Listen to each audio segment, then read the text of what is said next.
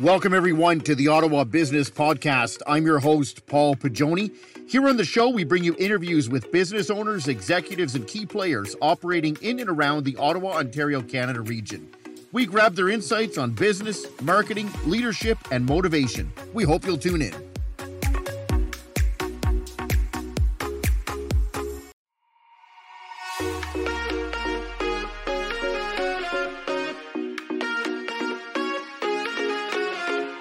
Welcome, everybody, to another edition of the Ottawa Business Podcast. I'm your host, Paul Pagioni. Joining me today on the show, President and CEO of the Winchester District Memorial Hospital and Dundas Manor Long-Term Care Home, Charlie Boland. We're going to be discussing all things COVID-19 related as it pertains to patients, staff, and the community at large. We're also going to shift our gears and look towards 2021 to discuss a new long-term care home project and a new hospital program. You're going to want to stay tuned.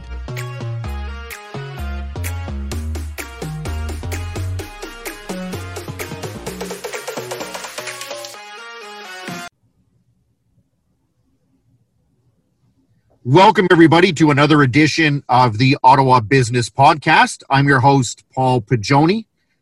We have a very special guest lined up here today, which is very, very timely as we come upon the Christmas and holiday season.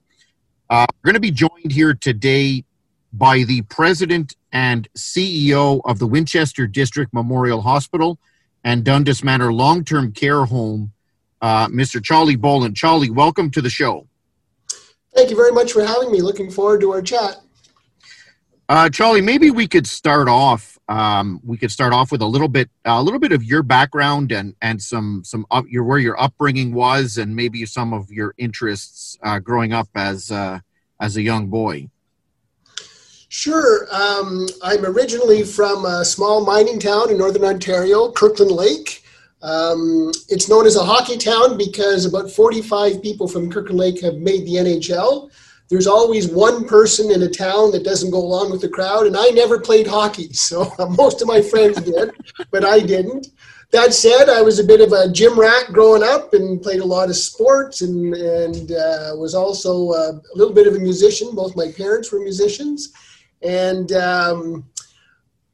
in high school, was always good in math and science, so that kind of took me south when I finished high school to Queen's University to study engineering, and kind of gone on from there. That was back in the late 70s, and never really worked in engineering, but I joined IBM out of university. Wow. And back in the 80s, for those long enough in the tooth, would know that the personal computers that are so plentiful now were just getting started.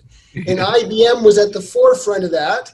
And I joined the marketing team, and I worked in a series of high-tech jobs, and took me all over North America working with some of the biggest companies literally in the world, whether it's Citibank in the States or the banks in Ottawa or in Canada, defense contractors on the West Coast. And it was quite a heady experience for a young guy in his early 20s. And that said, having grown up in a small community and always my friends and family always kind of contributing community, fundraising for this, fundraising that, I didn't see it as a long-term proposition. So I started looking around, asking around, and discovered, I'd never thought of this before, but I discovered that there's actually an administration and an administrator for a hospital. Wow. So after 7 years of the working world, I, in one fell swoop, I got married. We both quit our jobs, and we both went back to school, and I studied health administration, hoping one day to have a chance to work in a smaller community. Wow. And that was in the early 90s. And again, if those of us who remember back then, that was when governments of all stripes first discovered their deficits. Okay. And any type of government-funded operation, like hospitals, like universities, that type of thing, kind of inhaled in terms of positions and opportunities. So it took a while, but I've had the great fortune throughout my career. My first job was at CHEO, which was a tremendous experience. But I've worked in several communities in Ontario and a couple in British Columbia, and then back to Ontario, and kind of chosen my path in smaller communities. Whether it was Kirkland Lake, I got a chance to work there as an adult. I've been the hospital administrator in Arnprior and Orangeville, and for the last 9 years here in Winchester, both at the hospital and the long-term care home. Just a couple of things I just want to circle back on there. When you were at IBM, what were you selling? Was it mainframe computers back then? Yes, it was. Wow. It was. Those were big deals then that you were making. Computers that literally filled a large room. So what was that like? So I'm assuming you're in marketing selling these things. What was that like? Because that's a whole new technology you're trying to sell these people.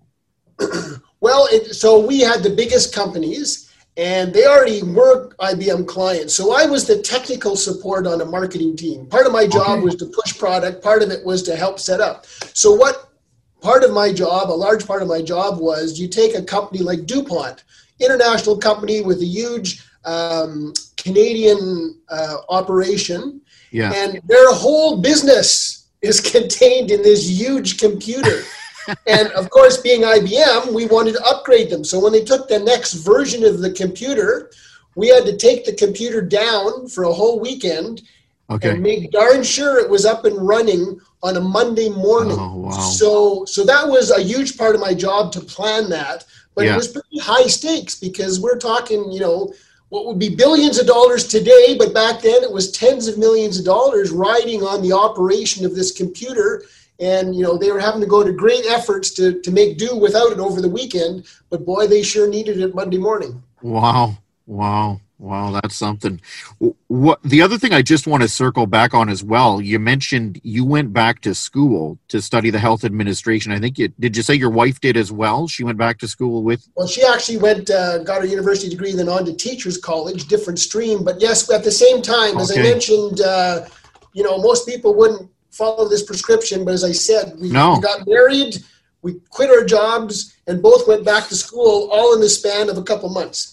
Geez, good for you. That's certainly, and I highlight that because I'm sure there's a lot of people after and during what's happened this year that are maybe considering, maybe going back to school, or so you would highly recommend it. And well, obviously it was a need for me to change careers and provide a path for me, that something that I really valued and wanted to follow. So couldn't jump from IBM into hospital administration, although maybe if I'd have thought about it, there was a foot in the door through the computer department, but that's not the route I went. Yeah. Well, that's something. Okay, maybe we can just kind of shift gears a little bit here and move to the Winchester Hospital. So you're at the Winchester Hospital. Maybe give the audience a bit of an overview of the hospital itself, if you don't mind, Charlie. Sure. So if you're not completely familiar with the geography, we're down Bank Street when you come out of Ottawa. We're depending off on the Parliament Hill. Exactly. We're depending on the traffic, we're 30 to 45 minutes away from downtown Ottawa. We are, and it's pretty hard to kind of stumble into Winchester. You have to be on the way. It's not, if you're on one of the major highways, you won't go too near it. So for that reason, we often referred to as one of the best kept secrets in healthcare. You might think, since we're in a smaller community, and as I said, off the beaten path a bit, we're a small aid station with an emergency department, a couple ambulances, and really you couldn't be further from the truth from that. We're a full-service rural hospital.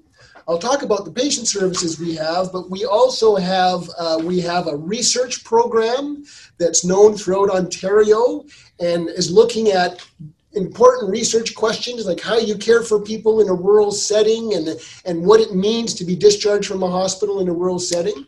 We have a teaching program where people of all stripes medical students, nursing students, pharmacy students, physio students, even administrative students come and get their teaching here. We have a residency program where doctors-to-be come and spend their entire 2 years to get their capstone education to become a physician. And then there's our patient care. And, we have full-service hospital. We have 3 operating rooms. We have the largest cancer satellite program in Ontario. We have a kidney care unit where people can receive dialysis because their kidneys are failing.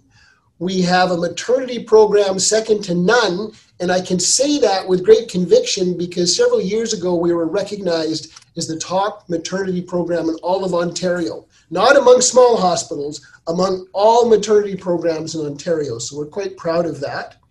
So you can tell, I think, that how proud we are, and I am, of this organization. And what I tell people is it's great that we think of ourselves as good, but it's great when someone else comes along and confirms that externally. So there's an organization called Accreditation Canada, which every 4 years comes to healthcare facilities and measures them against national standards. And each of the last 4-year cycles, for the last 3 times, we've received the very highest award, which is accreditation with exemplary standing. And while those standards cover all operation of the hospital, they focus on the quality and the safety of the care we provide to our patients. So I'm quite proud of this. I could go on and on. And I'll just let you know, we have a sister organization, Dundas Manor Long-Term Care Home, right next door to the hospital. Organization in its own right, and can tell you that it achieves equal standards of excellence, accreditation with exemplary standing repeatedly. We just completed our annual patient and family satisfaction survey and got a 97% rating from the people we serve. Wow. And as I said, I could go on and on just to say that if people have misperceptions about the quality of healthcare in a smaller community, we're here to attest to the fact that our quality standards are as high as anywhere. Well, I'm definitely going to sound biased when I say, and it's not that my older 2 children were born at the General, not that there was anything wrong with it. I just didn't know anything different until the younger 2 were born in Winchester, and it was vastly different. So I can certainly appreciate what you're saying. I just want to circle back though to you mentioned that it's something along the lines of the cancer satellite. Yes. Can you expand on that? Yeah. So obviously this is for people who unfortunately have a cancer diagnosis, and our satellite is affiliated with the Ottawa Hospital, and smaller hospitals throughout Ontario are affiliated with, who have cancer programs, are affiliated with the local larger hospital. Could be Sunnybrook Hospital in Toronto for people in the southern, it can be the London Health Sciences Centre for people in southwest Ontario. So we are a satellite of the Ottawa Hospital. But among all the satellites in Ontario, we're the largest, which means we get the most practice in what we do. Wow. And it means the standards that we adhere to here are just as high as the Ottawa Hospital or any other cancer program in Ontario.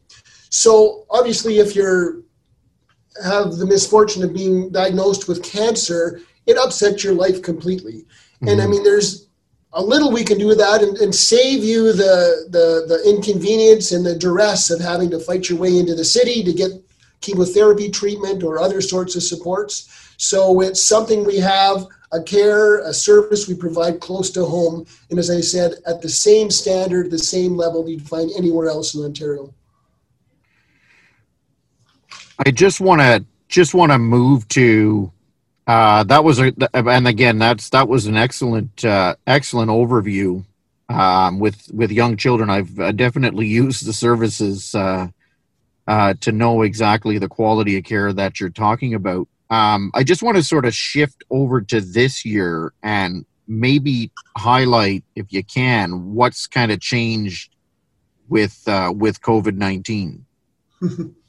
what a year it's been for us all, for everybody in the world.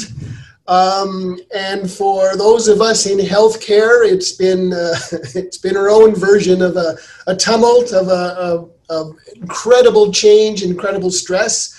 I think back to February when this all started, and if you can imagine it, it's like we were on the hospital and the home. We're on a ramp, gradually getting steeper and steeper, then all of a sudden almost becoming a cliff and going vertical. And I remember back in February, we were keeping tabs on what was happening elsewhere in the world, and we started screening our patients about their travel habits.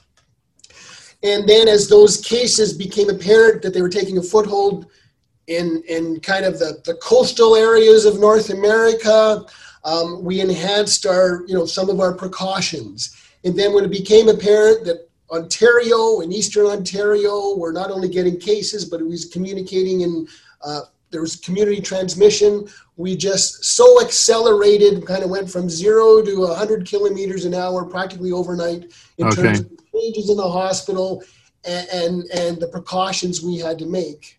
And it wasn't just us in isolation.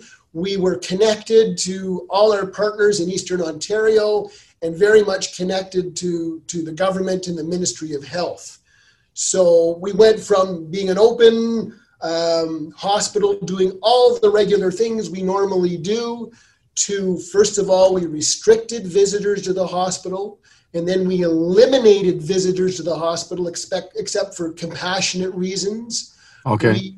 We went from cautioning people not to come to the hospital if they've traveled or were feeling ill to actually locking all our doors except for 2 and putting screeners at each door and taking people's temperature and going through, as we all probably familiar with, a long list of questions to see if people pass the screening test.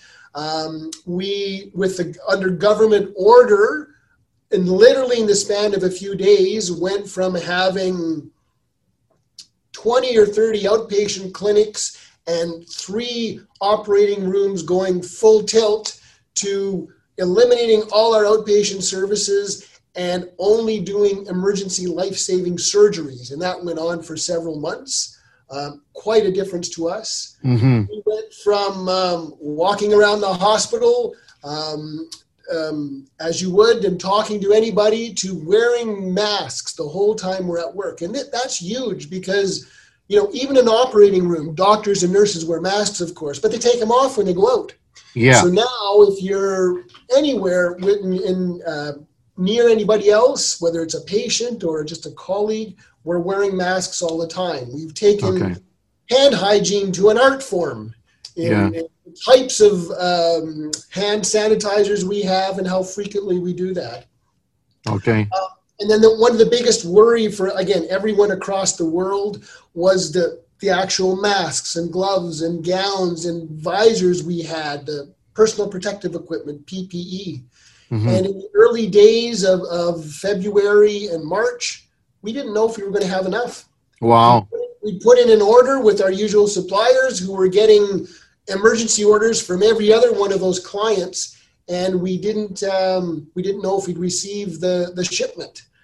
We never have run out, but we've been really, really supported by our community. We put out a call for donations, and all kinds of people from all walks of life, people who did painting, people who were contractors, people who just had to have a supply, brought in masks and gloves, and huge number of people volunteered to sew and prepare caps for people to wear so their hair wouldn't be exposed. We had all kinds of people with 3D printers printing shields and printing, I'm going to say, little plastic gadgets so your mask didn't dig into you. And if that wasn't enough, the community fed us. We had non-stop donations of food, of Tim's, of homemade food, awesome. Restaurant-prepared food, for the community to show some expression of appreciation of what the hospital staff and physicians were going through, and the sense of the unknown and the stress that everyone was enduring. Mm-hmm. That's something else. And in terms of, you mentioned like the patients and the regular ongoings of the hospital. What happened with that? Was like, did you guys put all that on hold, or? Yes, pretty much. Again, it came from government order. The concern was, we were in the great unknown in March, and we didn't know if the hospital and all hospitals were going to be filled to the brim with people who had COVID. And so it was important that we had staff available to care for them, space available to care for them, and other than emergency patients, not people who were coming in on so-called elective procedures. Unfortunately, what can be an elective procedure now can be quite an urgent procedure if I have to wait for 2 weeks or 2 months. So that was a varying condition. Okay. And then there was I will say, a great concern about ventilators. Ventilators were all in the news because the belief was the way to save someone who had serious COVID was to put them on ventilators. And that was the standard of care at the time. We've since learned that's only to be used in extreme circumstances. But WDMH didn't do ventilator care to begin with ever. So there was no need to us to conceive of that, except in the event that maybe all the hospitals were full and we couldn't transfer a patient from WDMH to another hospital that did ventilator care. So we got some ventilators, like all hospitals did, and started to teach our staff and our physicians how to use them if need be. We've never had to use them, but that was a training that we had to go through just in case. So and this is all going on at the same time here, the training and the education. Exactly. Wow. At the same time, as we all are, we had all kinds of scurrilous information on social media. We had inflammatory headlines in the regular media, and a terrible time of unknown, of concern, and outright fear that, we're going to contract it coming to work, or we're going to contract it at home or in the supermarket. And we're a little bit more confident, a lot more confident and certain now. But back then, we really didn't know. We knew all we can do is do our best in terms of distancing, masks, hand hygiene, and other PPE. Yeah. And very, very much a concern for a lot of people. All of us cope with these types of stressful situations in a different manner, some more extreme than others. So we had to provide a lot of support, a lot of information to all the people involved in our organization. And, we've come through it. It's still can be a tense time. But fortunately for WDMH, in most rural communities, we've not seen a lot of COVID.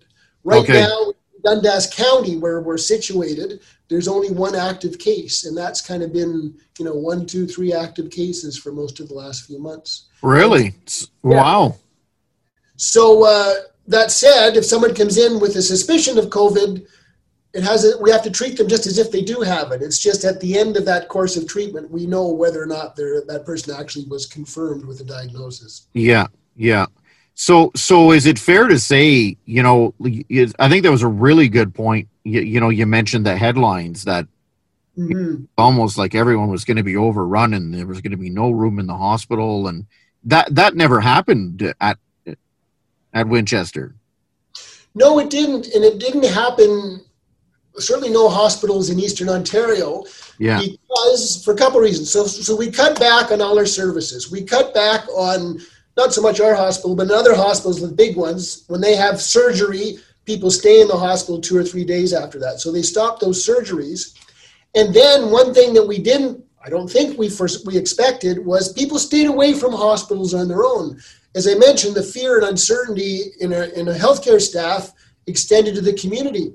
So unfortunately, people stayed away from emergency departments and stayed away from their physicians, and obviously couldn't come in for outpatient procedures. So the occupancy of hospitals went way down throughout the spring. Okay. So that was good for having capacity just in case we needed it.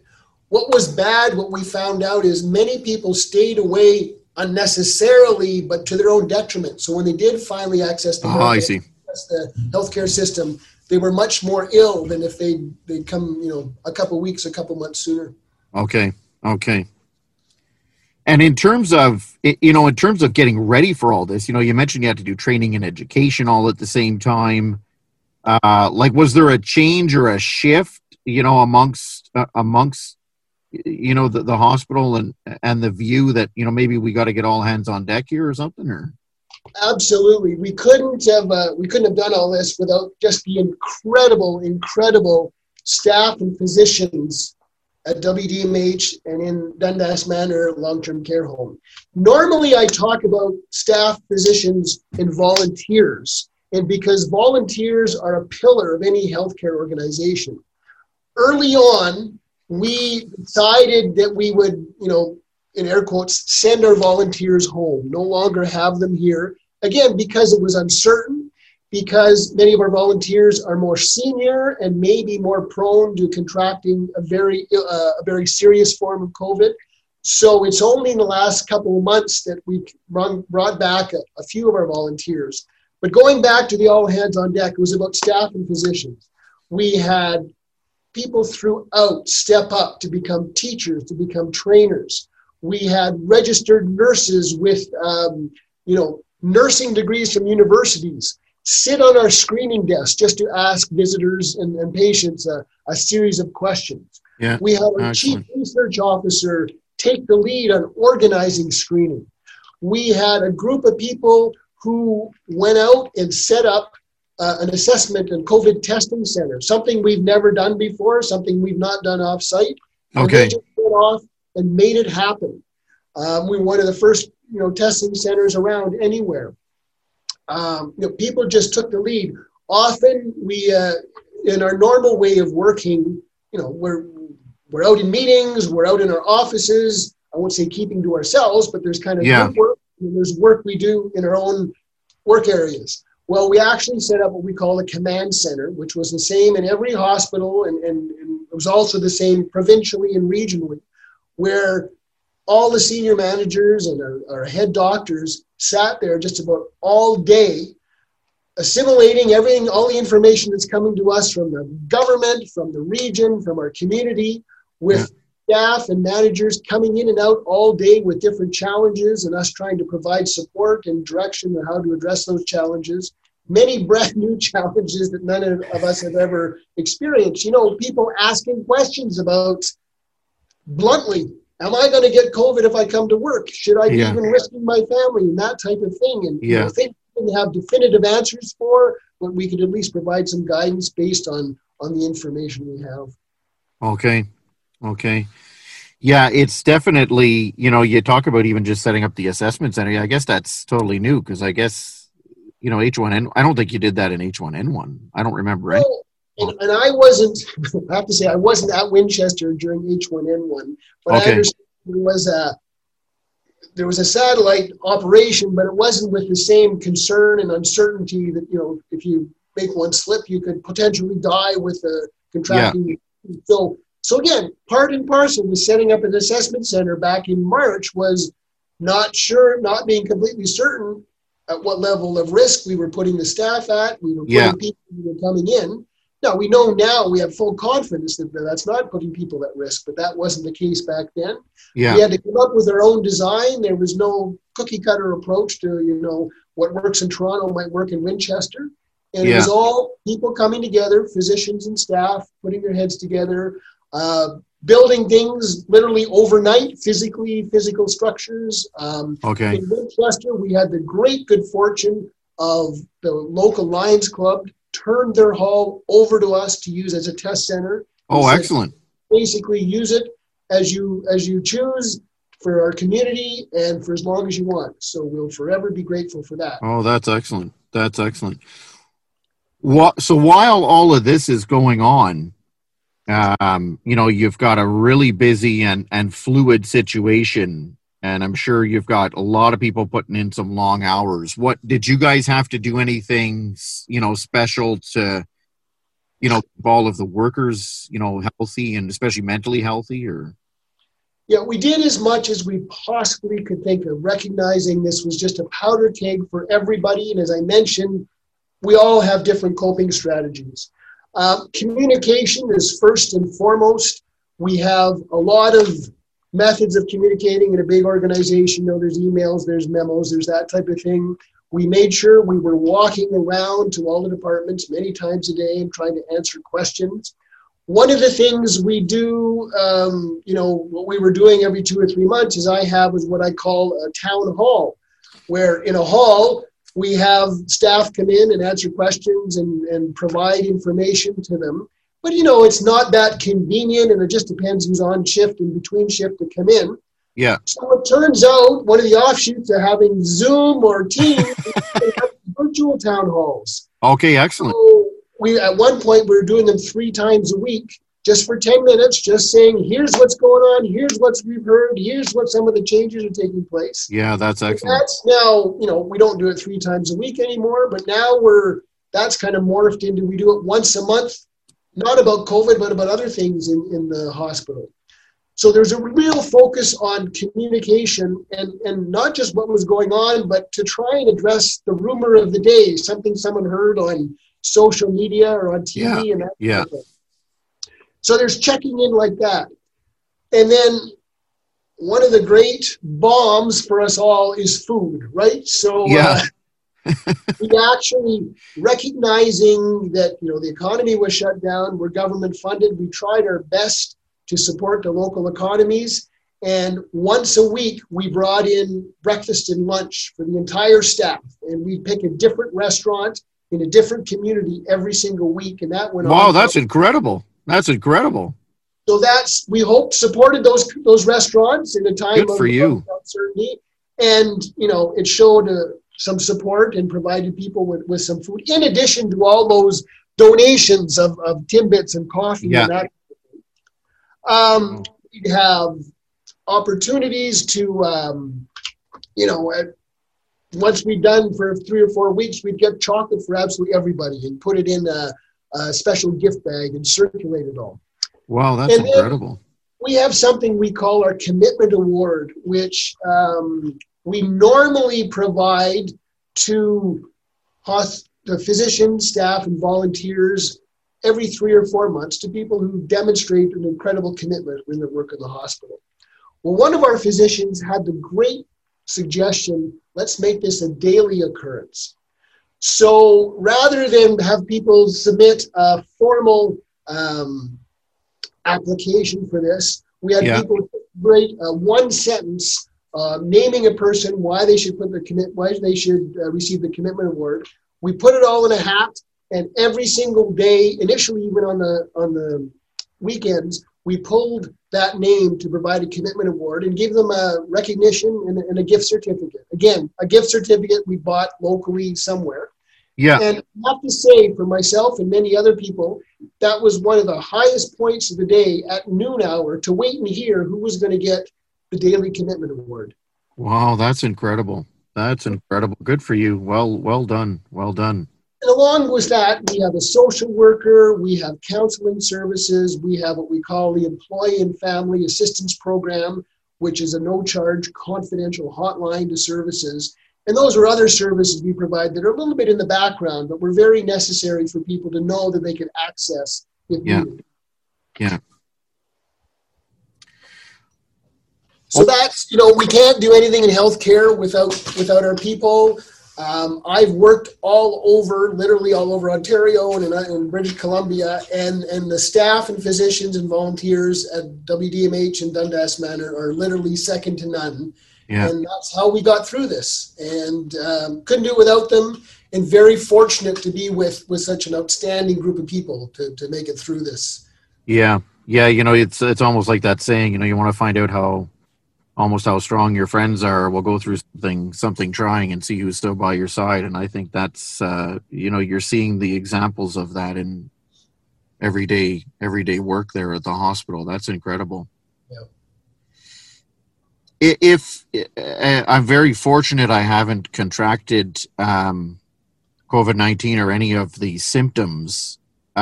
Maybe for those in the audience, if you don't mind, Charlie, maybe walk us through, like, what are the steps if someone's listening to this and they're not feeling well? Like what should they do, and what happens when they get to the hospital? Well, I'm not a doctor, so I we'll put the disclaimer out. Yes, this is not medical advice, folks. Yeah. So, but I'm going to tell you what we tell our staff, what we advise our staff. Yeah.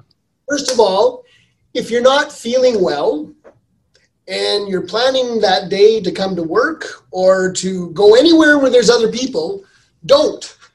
Please don't. Yeah. Because you're potentially infectious, potentially with COVID or maybe the flu or something else. So don't do that. If you really are feeling very unwell, couple options. Certainly your doctor's office or the emergency department at the hospital is a possibility. If it's a cold, a nagging cough, a sore throat, that type of thing, and you really don't think you're that sick, again, don't go near anybody else, but maybe wait a day. Yeah. And if you think, and if the symptoms go away, then, maybe you slept the whole night with your mouth open and got a sore throat from dryness or something along those lines. But if it persists in any length, from a COVID perspective, go get tested. You've got symptoms, go get tested. So I'll tell you a little bit about the history of our test center, which is pretty much mirrored around the province. When we first opened in March, we'd see anywhere between 5 and 20 people a day to test them. Okay. Then I think it was June-ish, the government said, anyone who wants to get tested, come out and get tested. So that grew slowly over a couple of weeks to 70 to 100, maybe 120 people we were seeing in our test center. And then in September, related to coming back to work, related to the schools coming, related to people having to stay home if their kids were showing symptoms, the tidal wave hit us just like it did every other test center. Okay. So we went from seeing 100 to 120 people a day to receiving 2,000 phone calls a day. 2,000 phone calls a day? 2,000 phone calls a day. People coming from Ottawa without checking to see if they could get in, lining up around the block in their cars. Phone calls from Northern Ontario, from Quebec to see if they could get in. Oh, my Lord. We couldn't handle that. And we did the best we could, but many people were dissatisfied, quite rightly. They were on the phone forever and then got dropped. And then we couldn't fit them in any type of reasonable time frame. So then we did our best. We put on extra staff. We had different protocols, different ways to answer. We got a whole new phone system for the assessment center. Okay. What affected us is what affected the rest of the hospital, rest of the test centers, and everything subsided again. Wow. People, I guess, got over the hump of concern. There was a different bit of a relaxation in terms of the requirements in schools and that kind of thing. So we're back to seeing 50 to 60 patients a day in our test center. All that to say, where I was coming from was if someone today feels they need a test for COVID because they've got some sort of symptom, and you haven't accessed the system for a few months, don't worry. You can get in on the same day, whether it's us or most other places. Okay. You can get through on the phone without too much of a wait, and it's very accessible. So all that to finish my story is that, if you feel like there's a chance you might have COVID, you've got symptoms, go get tested. You'll get those results in all likelihood within 24 to 48 hours, and then you'll be able to answer that question.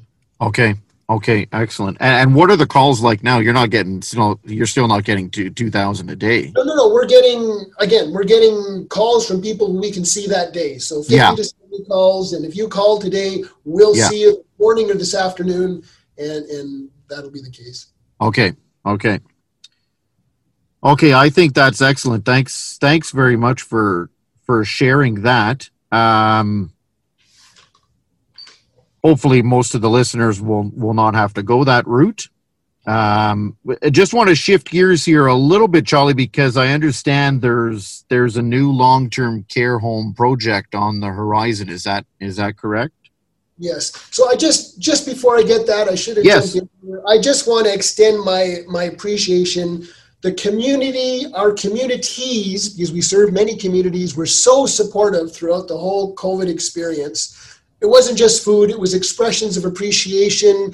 It was the fire department coming by and doing a drive-through, people ringing church bells, and all kinds of other expressions of appreciation. And that type of support was very heartfelt and very appreciated, both at the long-term care home, Dundas Manor, at the hospital. So I just want to say thank you so much from the bottom of all our hearts. Yeah, no, that is very well said. Yeah, very well said. Very well said. And I think now, jumping to Dundas Manor long-term care home. Yeah. First of all, just in the briefest, we obviously in long-term care was as concerned, if not more so, than hospitals about COVID. We're very fortunate through incredible leadership we have there, nursing and clinical leadership. We've kept COVID out, and we've kept the families engaged and aware of what's going on, and kept our residents engaged and active inside, even though visitation has been minimal. But we had a challenging situation there even before COVID. And I'm going to use a little bit of analogy. I don't know how many of us have gone down into a basement that's all cluttered, that you can barely walk from one side to the other, and maybe the ceiling's really low and you're almost bending over. Yeah. So keep that image in mind when I talk about Dundas Manor. Okay.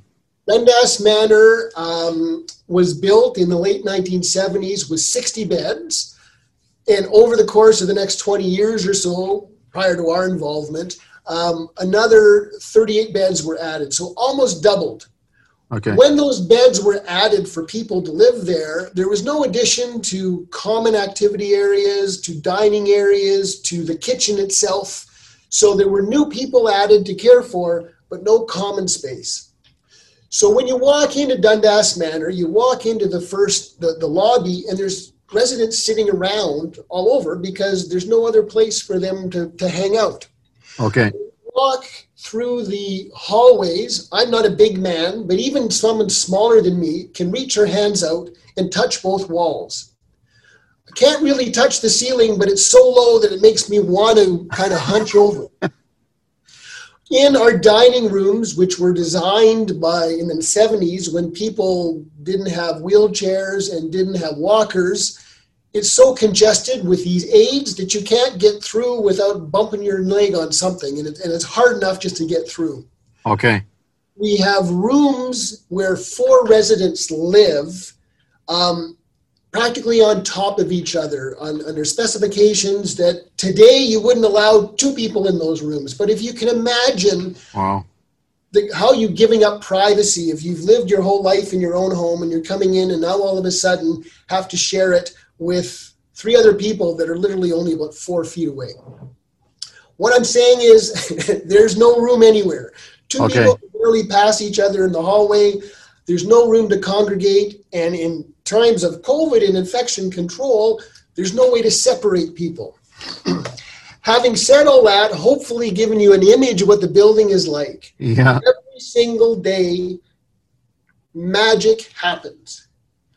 Our incredible staff come to the home, and as I said, we take care of our patients. We involve our residents. We involve our staff. We get these awards, accreditation with exemplary standing, 97% satisfaction from our families and residents. And it really is remarkable with such an unproductive, a building that literally works against us.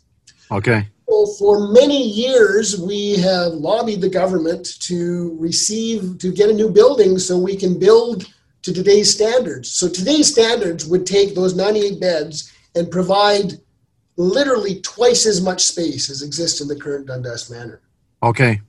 So in March, we were honored with a visit by the Minister of Long-Term Care, Dr. Marilee Fullerton. And at that time, you couldn't come into the building because COVID precautions were in place, but off-site, she formally announced government support and government funding for a brand new Dundas Manor, and not just for 98 beds, but for 128 to better serve our community. Oh, wow. That's incredible. So the great news is that we've got that underway. We've got land right next to the building. We've got a planning initiative underway. And the great news is the government is going to give us somewhere in the area of $25 million towards it. Okay. The other part is it's a $35 or $36 million project. So we have to raise at least $11 million locally. Okay.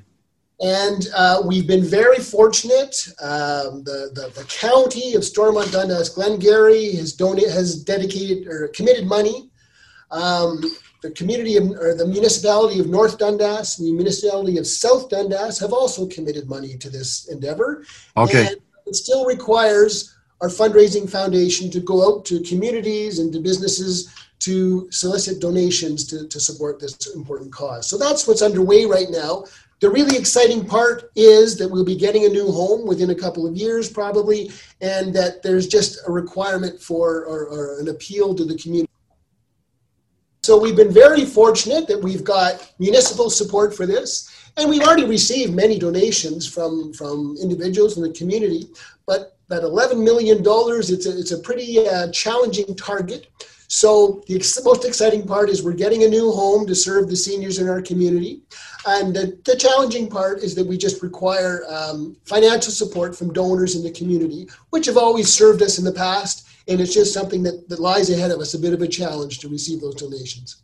Okay. And where is the new facility going to be built? Is it right beside the hospital as well, or?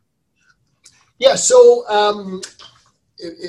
on our campus, we have the hospital proper, and we have two, I'll call them medical buildings. One is an older gray building that was actually formerly a nurse's residence way back when. Okay. And it has within it a physician's office and a laboratory. And then we have what we call the community care building on another corner of our property. And it's got doctor's offices in it and some other services. The land for the new Dundas Manor is immediately adjacent to that community care building. I see. Okay. And what are the plans for once the new one is built?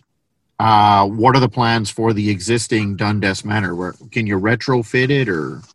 So that's still on the drawing board. Okay. Most attention is focused on the new building.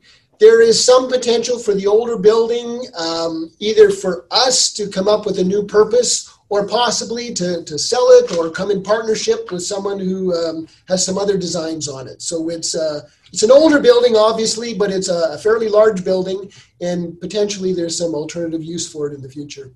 Okay, excellent.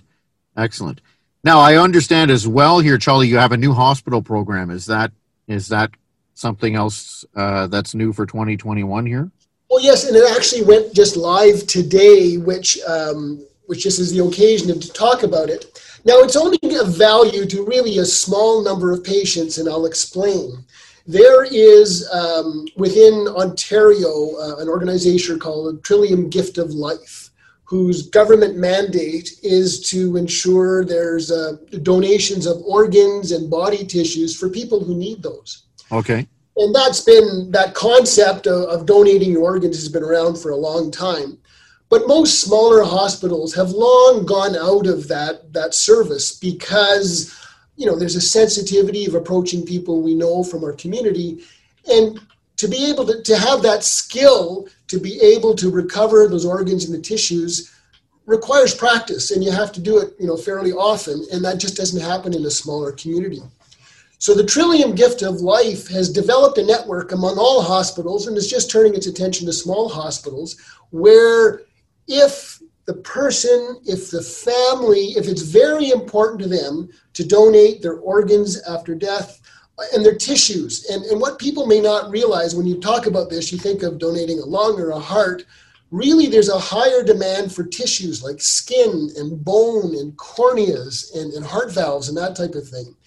If that's very important to someone, by hospitals like WDMH being part of this program and this network, that's then available to them.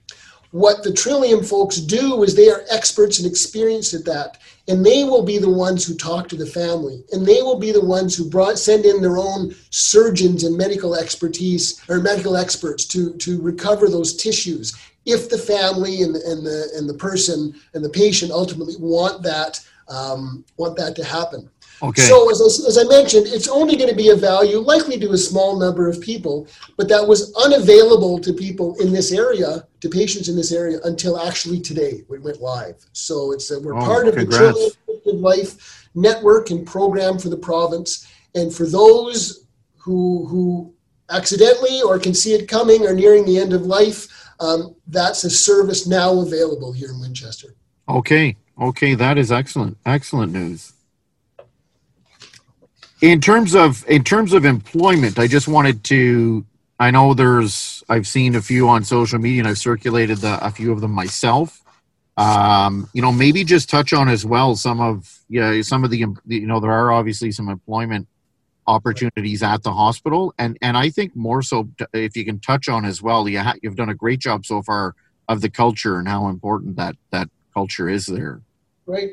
So, yes, we do have some opportunities for people who want to come and work here, and I'll be more specific in a minute, but just, we have a wonderful culture here. Almost everybody knows everybody. Not that this is the most important thing, but the CEO's door is open on a well-traveled hallway, and anyone can hop in and give me a suggestion or maybe not a suggestion. Excellent. We have lots of social activities. We have a very engaged recreation committee. We have very well-paying jobs with solid benefits. We have a good communication culture. A few years ago, for several years in a row, both the Ontario Hospital Association and the Eastern Ontario Health Unit provided us with awards recognizing the health of our culture and the positiveness of our culture. I mean, there are challenges within healthcare, but as I mentioned earlier, we try to provide as much support as possible. And there are opportunities for people to progress here. We have frontline nurses who've become managers, and we have healthcare aides who have become registered nurses. And one of our physicians started out as a hospital cook, not here, but in her path. That's how she started out Wow. As one of our chief physicians. Wow. So what we're looking for typically, and you can go to our website, we're looking for a variety of people in nursing positions, most temporary and part-time, but we do have a requirement for skilled positions as a full-time and regular time. We're right now just coincidentally looking for some people to work in our food services in our kitchen. And I'll say at Dundas Manor, we certainly have a need for both personal support workers, PSWs, and nurses. Okay. So anyone in a healthcare clinical profession or food services, please go to our website. We'd love to hear from you and talk to you about the opportunities here at either the hospital or the long-term care home. Okay, that's excellent. And those, I'll definitely provide all of the contact details at the end, and I'll also put them in the show description for those that are listening to the podcast online.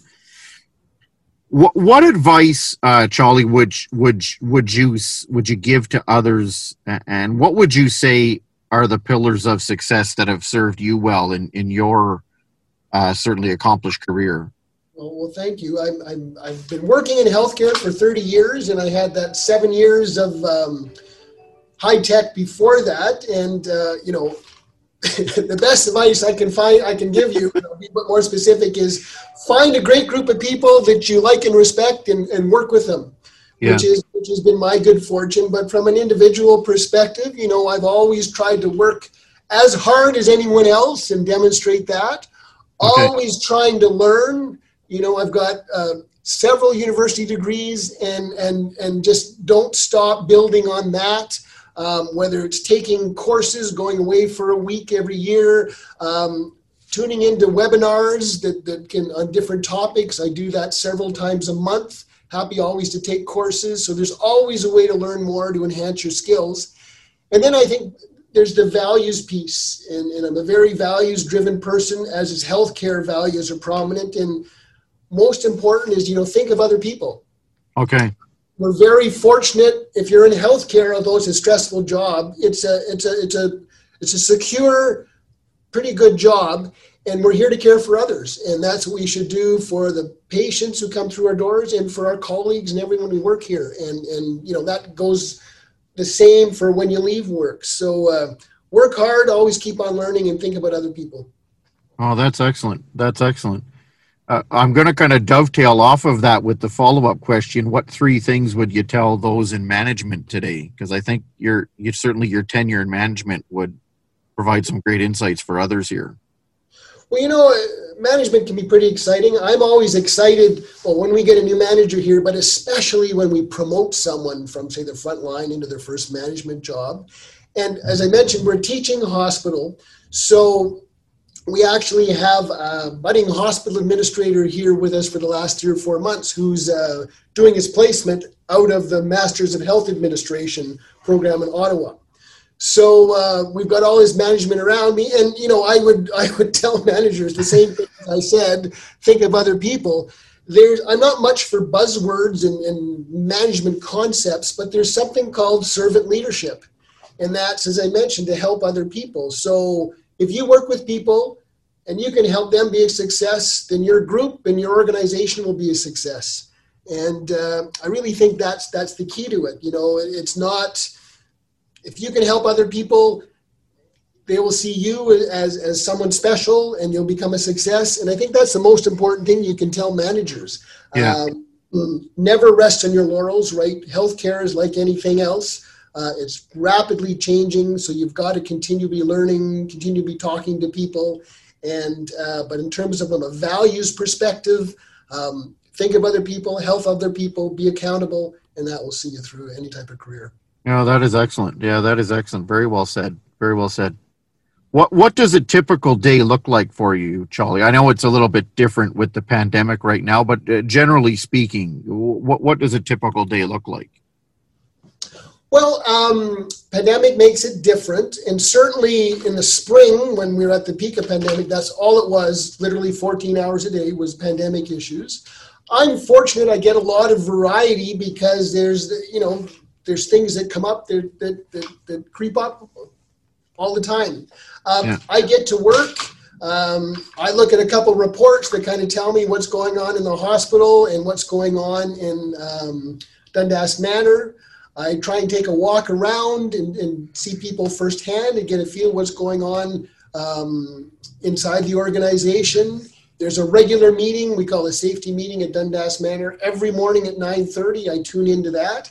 And then the rest of the day just depends on what happens to be going on.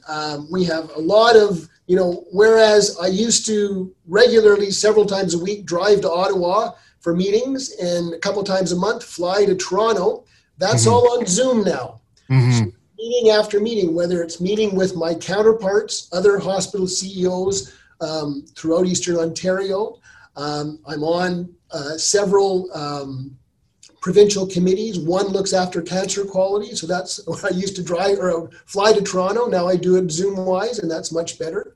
And then, we talk about different challenges going on in the hospital, whether it's some hiring that has to be done, whether it's dealing with complaints.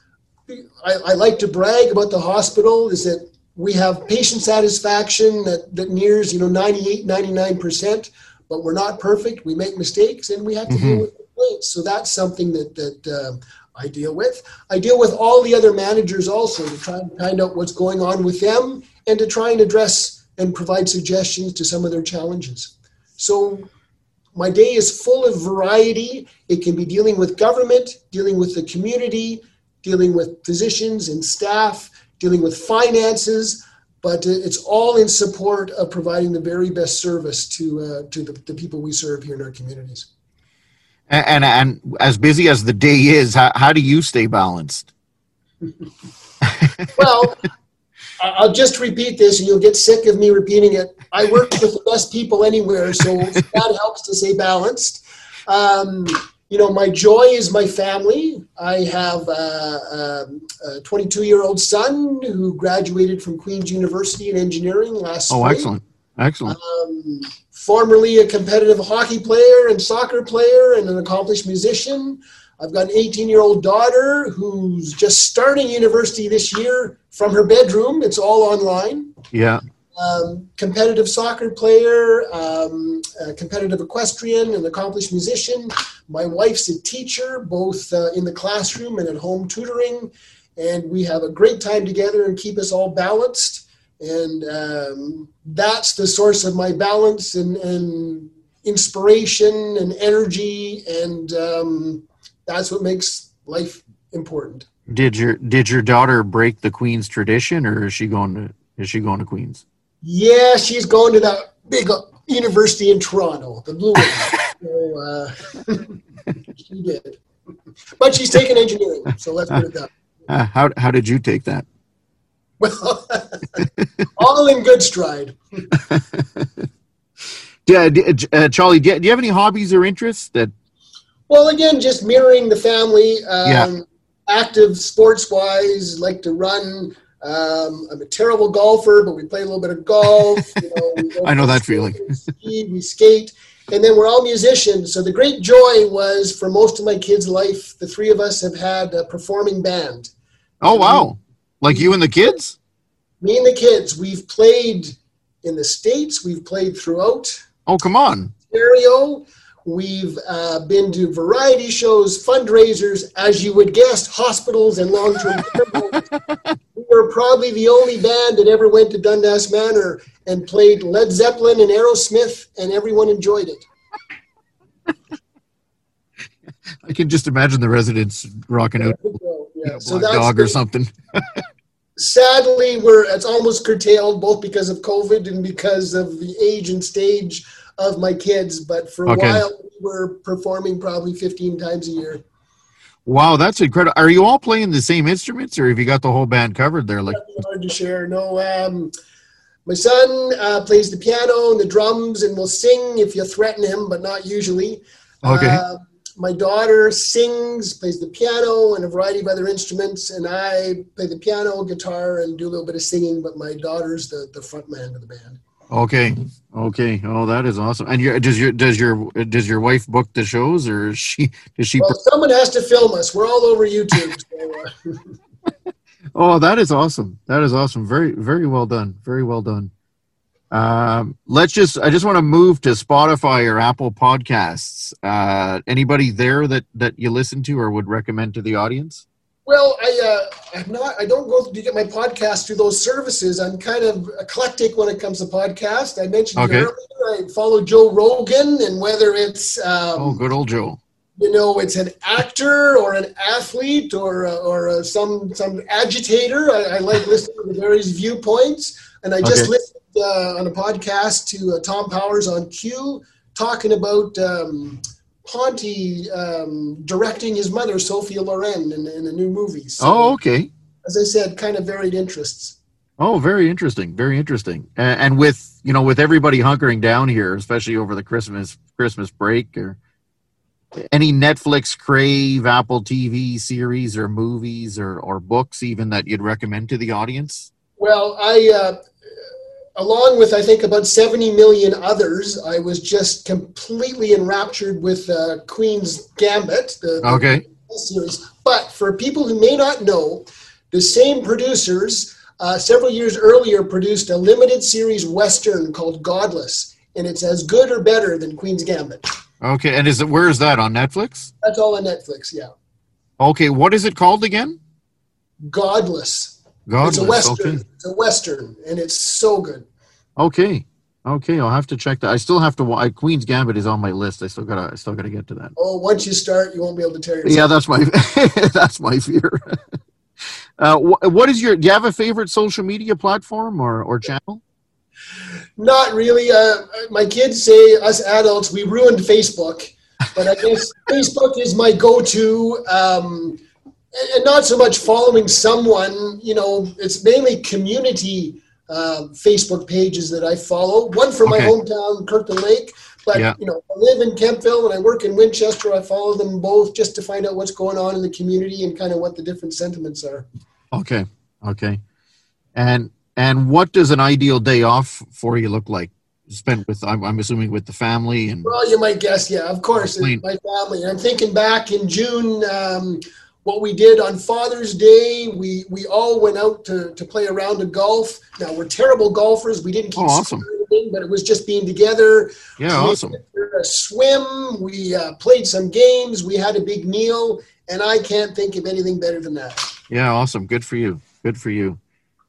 All right, we'll just finish off with one last question here, Charlie. When people hear the name Charlie Bolden, what do you hope they would say?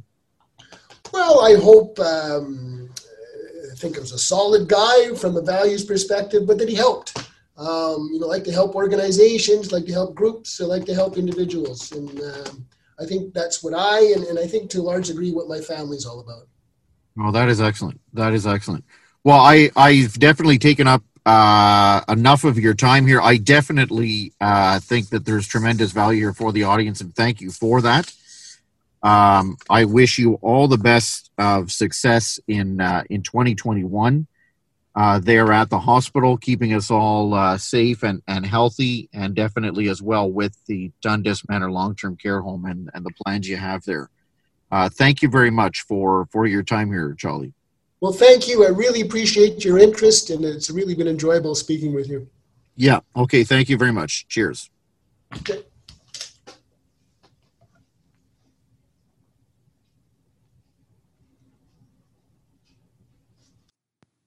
For those looking for additional information from our guest today, Mr. Charlie Bolden and the Winchester District Memorial Hospital, they have various website and social media addresses.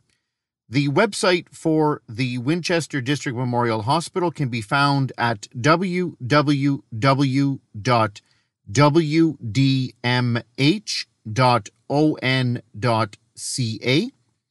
You can also find the Winchester District Memorial Hospital on the following social media channels. You can find them on Facebook at Winchester District Memorial Hospital. You can find them on Twitter at WDMH Pride. That's WDMHPRIDE. And you can also find them on LinkedIn at Winchester District Memorial Hospital. You can find the Dundas Manor on the web at www.dundasmanor.ca. That's www.dundasmanor.ca. And you can also find the Dundas Manor on Facebook at Dundas Manor Winchester. And third, you can also find information from the Winchester District Memorial Hospital Foundation on their website at www.wdmhfoundation.ca.